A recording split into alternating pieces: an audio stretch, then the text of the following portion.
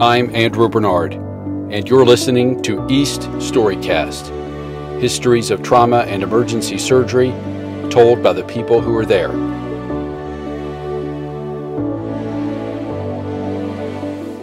Most people know that East is famous for hosting a family-oriented, relaxed meeting in a southern location. Along with that reputation has evolved the wearing of Hawaiian shirts and casual clothes, and the conspicuous absence of ties.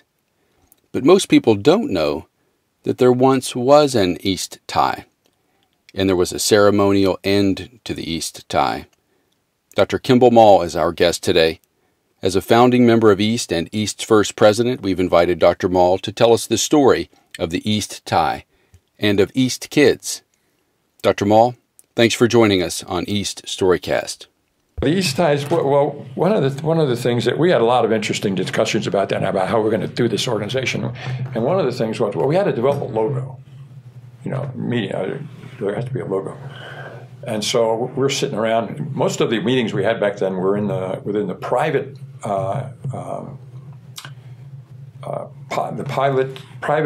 section of the Washington National Airport, where they have private planes. There's a lounge in there. That's where we did most of our meetings. We flew into Washington and we sat around, and then we could fly back out of there. Anyway, so. East, when I said to the guy, I said, listen, when you think of East, you think of the sun rising. So I think the rising sun would be a great logo. For one thing, we are a rising organization, okay? And the sun is bright, and it means a bright day. I think this just gives it the right message. So they all agreed, so rising sun. And then Bert Harris actually drew the logo out the way it is now. And of course, that is what is on the East tie. So back then, now as you know today, no one wears a tie to the East meeting, but back when we started, it was a meeting like any other meeting. Most people wore ties and this kind of. So I said, guys, listen, we need to get some ties. So we said, what color? Blue. No, red. No, blue. So we got blue and red ties. The only problem was it cost us a small fortune because you had to have, in order to get a custom-made tie, custom-designed tie, you had to have a minimum order of 12 dozen. So we ended up with 24 dozen ties, half red, half blue. And they were in these enormous boxes that had to be dragged to the meeting every year. And then when Burton succeeded me, I was president for 2 years, and when Burton succeeded me, he made the gesture of cutting off the tie because he declared that no ties, any more meetings, going to be nice and casual. We're going to always be at a resort, and we should make it casual. And so the ties then became a kind of it became known as Mall's Folly. And so I have no idea what happened to the ties. Originally, we had a lot more ties than we had members, because I think by 1989 we had 200 members, and now we have 2,000 members. So, nobody has ties like that. Well, for a few of the old guard. I've got the blue one. But I think it's over at my place on Chesapeake Bay. My red one's in Alabama. So never without an East tie.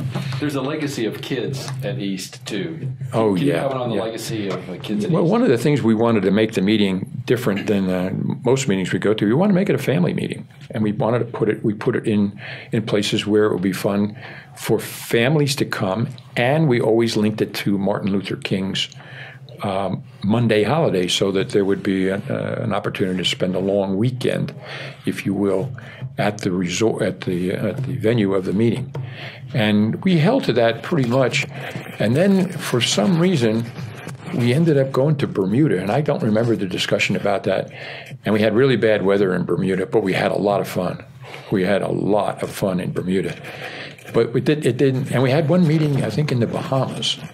I didn't make that meeting. I made the Bermuda meeting, but I never made the Bahamas meeting. And I don't know whether they contributed to the fall off and it being a family meeting, but it is still, for many people, a family meeting. And I can't remember exactly when, but East ties aside, there were sweatshirts and T-shirts that developed with the East logo, and there were shirts that said, "I'm an East kid." Because I remember the kids running around with "I'm an East kid" made me kind of smile. And my own children, two of my 3 children were East kids right from the beginning, and they have very happy recollections of those meetings at the colony, and they made friends with other surgeons' kids, and it was a great experience. Good science, good fun, good family. It was just a good thing. And you may know when the issue came before the membership to expand to be a national organization, I spoke up against that. I think obviously that was probably the wrong thing to do. But I will tell you, my greatest contribution to East was to demand in the bylaws that no one could be president after the age of 50. And I think that is what has made East continue to be a dynamic and very practical organization for the practicing trauma surgeons. It's done a lot of other things, but keeping that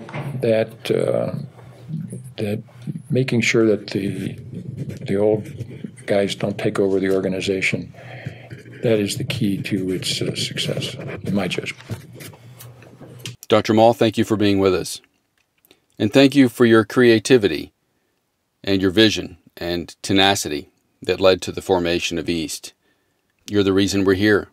This concludes another episode of East Storycast, histories of trauma and emergency surgery told by the people who were there. Until next time, let's keep the conversation going.